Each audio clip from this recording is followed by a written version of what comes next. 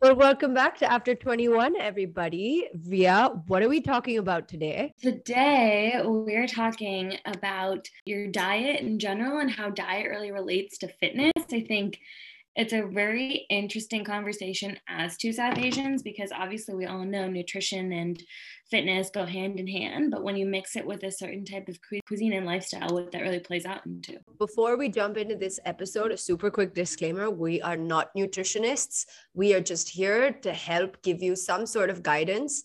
We're not going to give you a diet. If you need a diet, you got professional people out there in the market. But without further ado, let's get into this episode. Hello. Hi, Ria. Hi, Purva.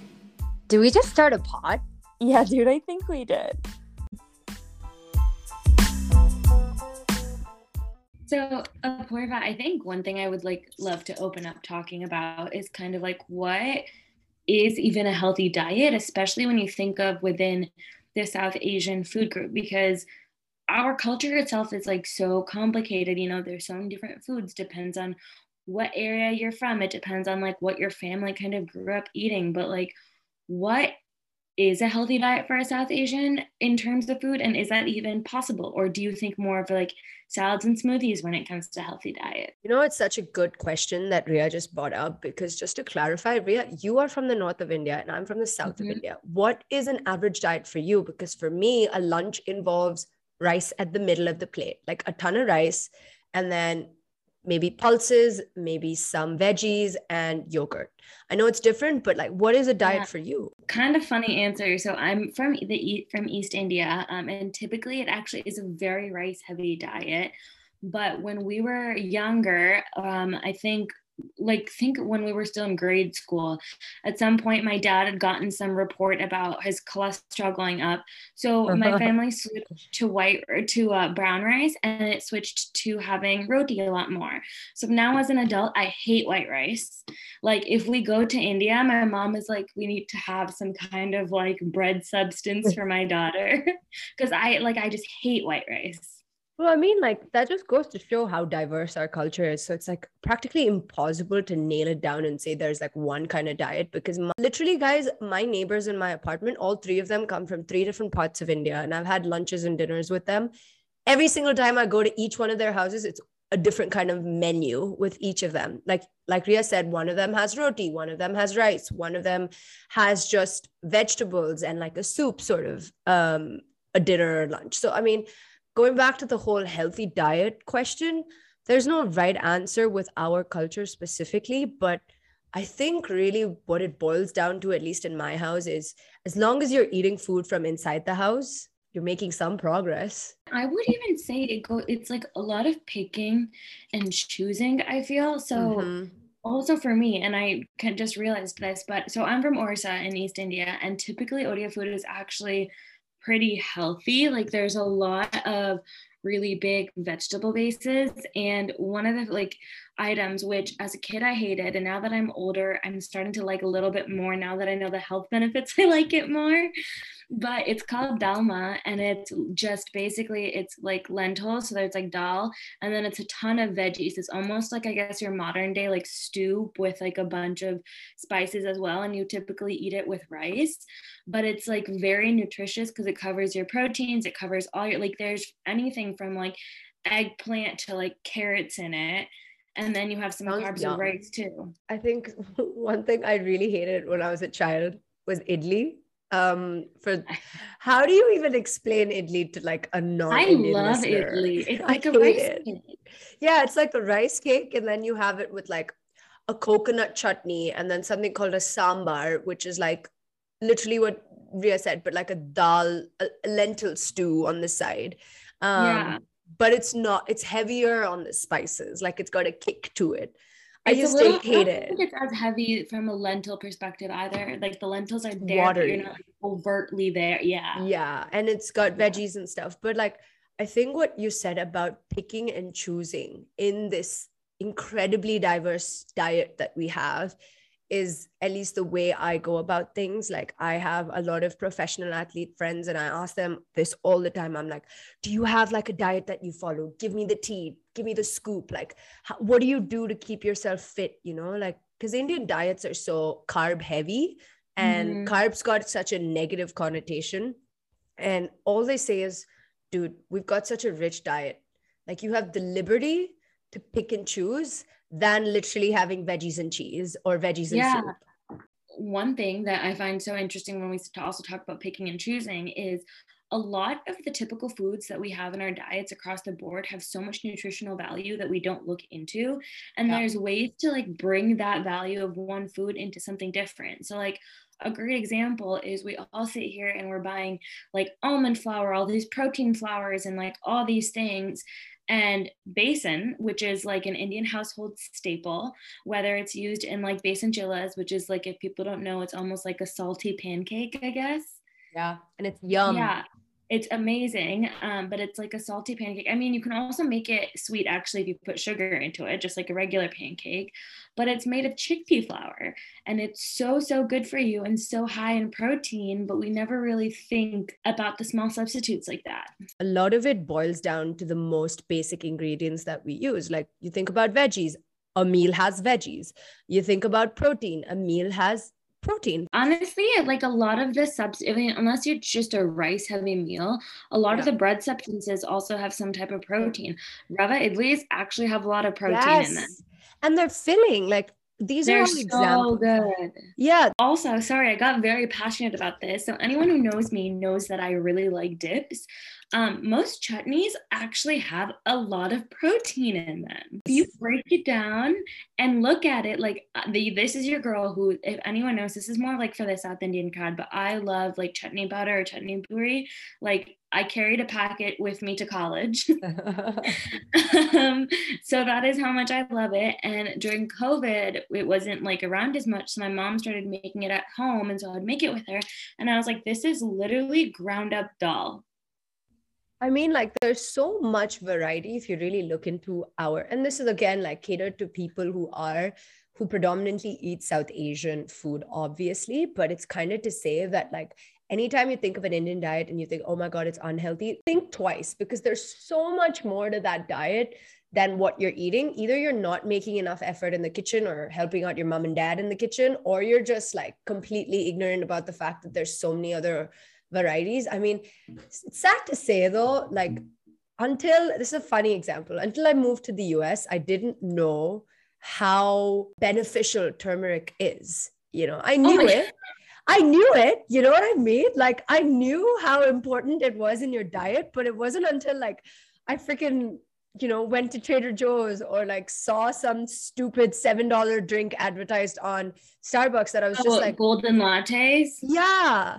I mean, it's so crazy how we have all of this growing in our backyard and we don't understand the value of it until like some freaking external person advertises about it and talks about the benefits. So I don't know if you did this as a kid, but I remember my parents would try to feed me like Jovan brush, right? And it's like, okay, God, so it's like disgusting, whatever. I was at a juice bar in LA. That's what it was. And they had in LA. But they had like a sort of like a wellness thing, and I had it and I was like, this is literally Jovan brush. But like I promise you, nobody would have, like all us kids were like, that was so stupid, that tasted so disgusting, blah blah blah blah blah.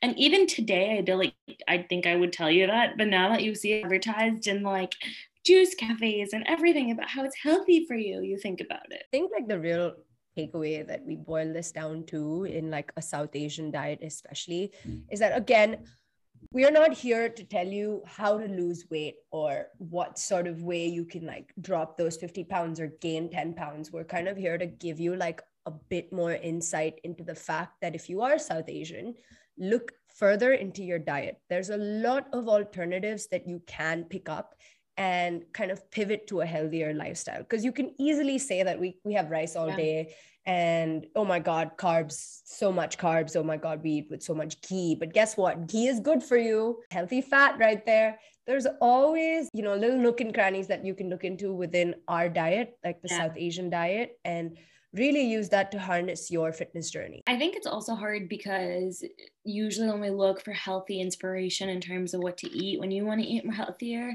most of the inspiration isn't from like are conducive of South Asian cuisine. Wow. So I think it's a little bit more about like being a little bit more aware yourself. Like if your goal, or if you know that you need to be eating more vegetables, getting certain vitamins or whatever that is, like look for those rich foods, because I promise you there's a plethora of dishes that you can make to cater to your tastes and also like whatever your nutritional values is. You just have to look a little bit deeper into it. For starters, everybody go Google what chila is, and then you can thank us later. Moving on to the second part of things, right, Ria? Like, I'm curious to know what you think about, managing a healthy diet as you are a 20-something-year-old. How do you balance this diet? Because I've struggled. I've stayed on my own. We've both stayed on our own. Now we stay with parents. On the top of it, we are social animals, we like to go out and about. So there's a drink or two. Like, how do you create this balance? Honestly, I think for me, it began way back, like probably in college itself. So I definitely, for the longest time, or for as far as I can remember, was very strict on my diet. Just because I wanted to be healthy. But I think what I started to see is it developed in small bounds of either like binge eating or like seeing people eat certain things that I was in my head kind of jealous of and like didn't realize it. So I've definitely changed a lot. And I think going into the workforce too, I've given myself a lot more grace. So I've tried to be a lot more of like, it's a mix. It's like literally a balance. Like I try to eat healthy and just fuel my body for most of the days, but I give myself like the grace to have an unhealthy meal here or there, have some chips if I'm craving it, like have fries when I'm doing that. And honestly, same thing when it comes to drinking. I think I have often seen that mentally thinking about it, or even, thinking about how many calories am I consuming or whatever, is very mentally toxic for me. So I will rather keep it more as like, I do what I want to, and I know it's okay because I have a balance. Like I know that I can go out and I can drink or whatever because I've been eating healthy. I healthy normally and I work out every single day. Like it's more about the overall lifestyle than it is focusing for me about like little things. But that's kind of how I've dealt with it. What about you? I feel like most people right after school go through like a fitness kick, or when I say fitness, I mean specific to a gym kick. So they're eating right, going to the gym, trying to get swole, trying to get lean, trying to have that bikini bod. And then they come out of college because then they realize, oh my God, life isn't as structured as it was in college. And then you have a job, you're working really hard. And people either go through like a 180 where they put on a ton of weight and they lose their fitness, or they're just like going to the gym because it's really, something to keep them distracted, but they're not giving that much effort. So like I'm in that stage right now where I'm like trying to figuring out a groove in the process of understanding a balance, right? So I'm not training hard enough every day like I used to before, but I'm also working harder. And like Ria mentioned, I'm so glad she mentioned this, binge eating is a thing. I'm in my head, I'm just like, oh, like I had a heavy breakfast, it's only 12:30, like I've got a shit ton of work to do. I'll just go snack on a peanut butter sandwich. I'll just go snack on a banana, and I'll just push it till 6 p.m. And then like, by that time I'm just going to order in. So I've noticed a lot of my friends are going through the same phase as I have.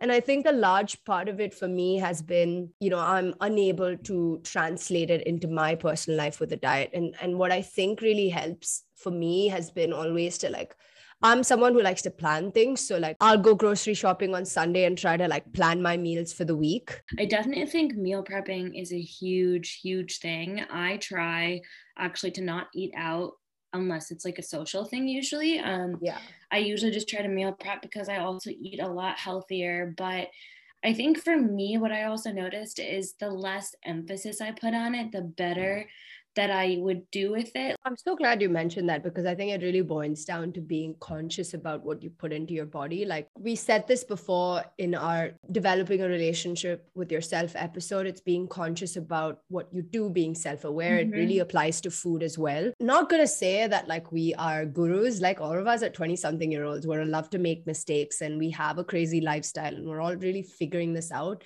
But I think really as you're figuring this out, it's also to kind of find that balancing act. Like, okay, I'm going out with my friends on a Friday night. Can I limit myself to drinks during the week so that I can afford to take those extra shots or extra drinks on a Friday? I'm eating a lot outside and my body isn't feeling great. What can I do to kind of help myself feel a little less lethargic because maybe I had a little bit too much of a cheese pizza last night. That's why I'm feeling not so great this morning. So it's really about the balancing act. And another thing, which I picked up on this because I started traveling pretty early on in my career, but going out to eat doesn't mean you have to go and eat badly. Like, I know we all make fun of it to a certain extent, but like there's always healthier options on a menu. You have to find them. Honestly, I love sharing things. So like I've gone out to dinner, like my favorite things to go out to dinner with my friends are when we get like two things on the menu that look like absolutely different and amazing. Like that's why we went there, but we also get like a side of veggies or like a side salad or whatever, and we split it.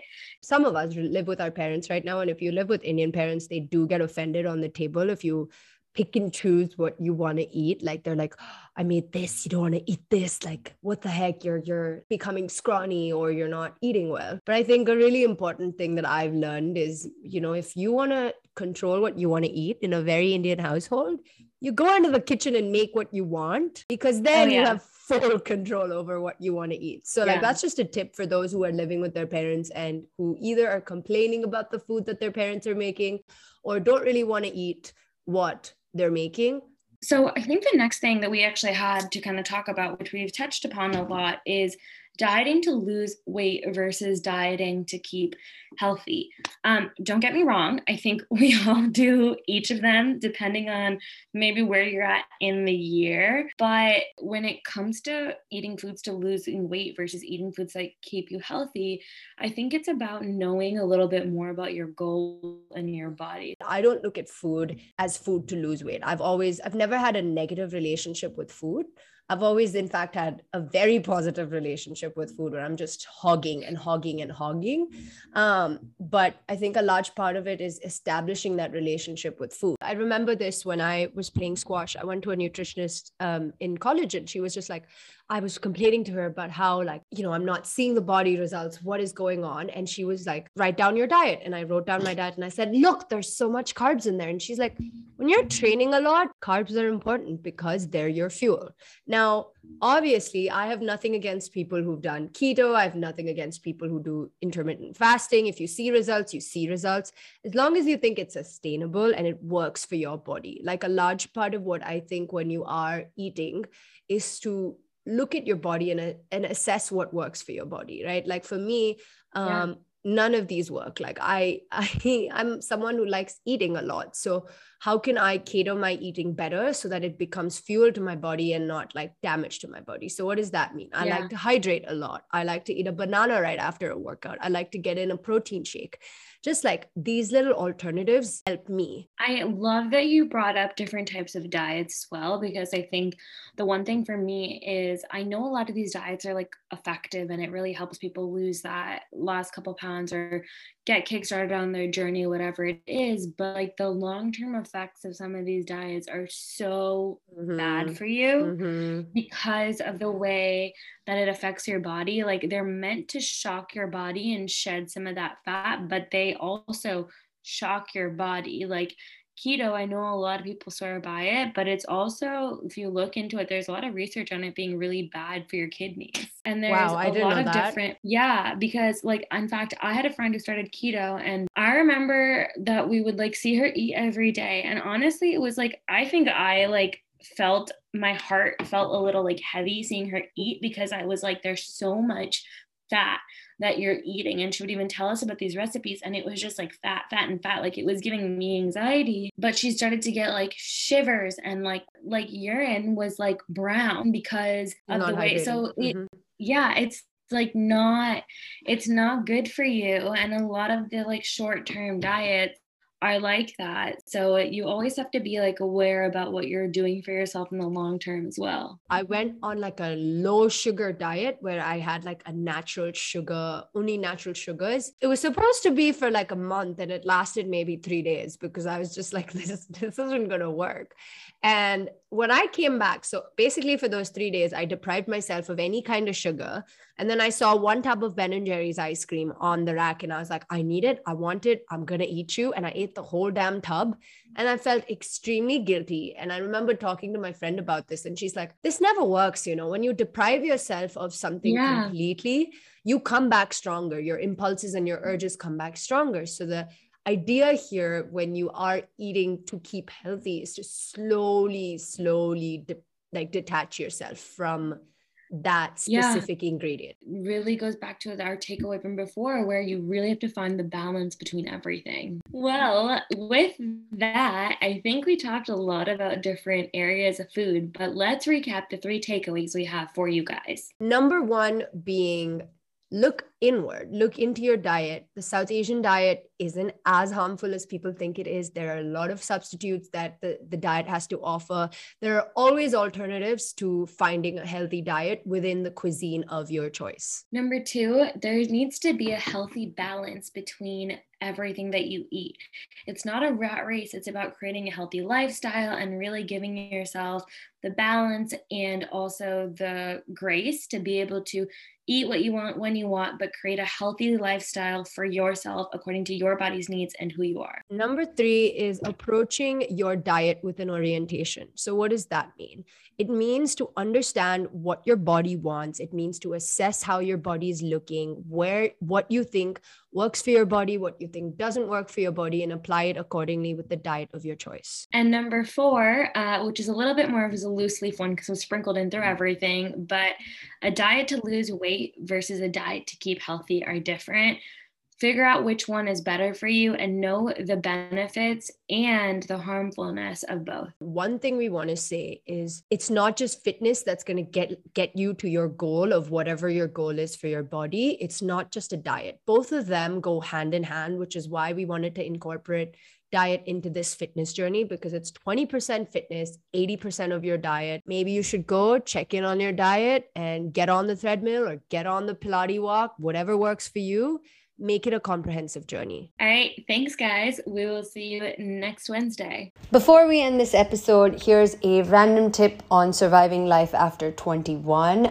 This one is submitted by Mehal. I hope this name rings a bell, but if you do not know who she is, she was our guest on the episode Modern Day Relationships featuring our girlfriends. If you haven't listened to it already, listen to it already. She is from Chennai, but now based in London, and her tip is experiences over material objects. Money will make its way to your bank eventually. Love it. Thank you so much, Mehal. If you guys want to submit a random tip that's helping you getting through adulthood, you will find the link to this Google form sheet in the description of this episode.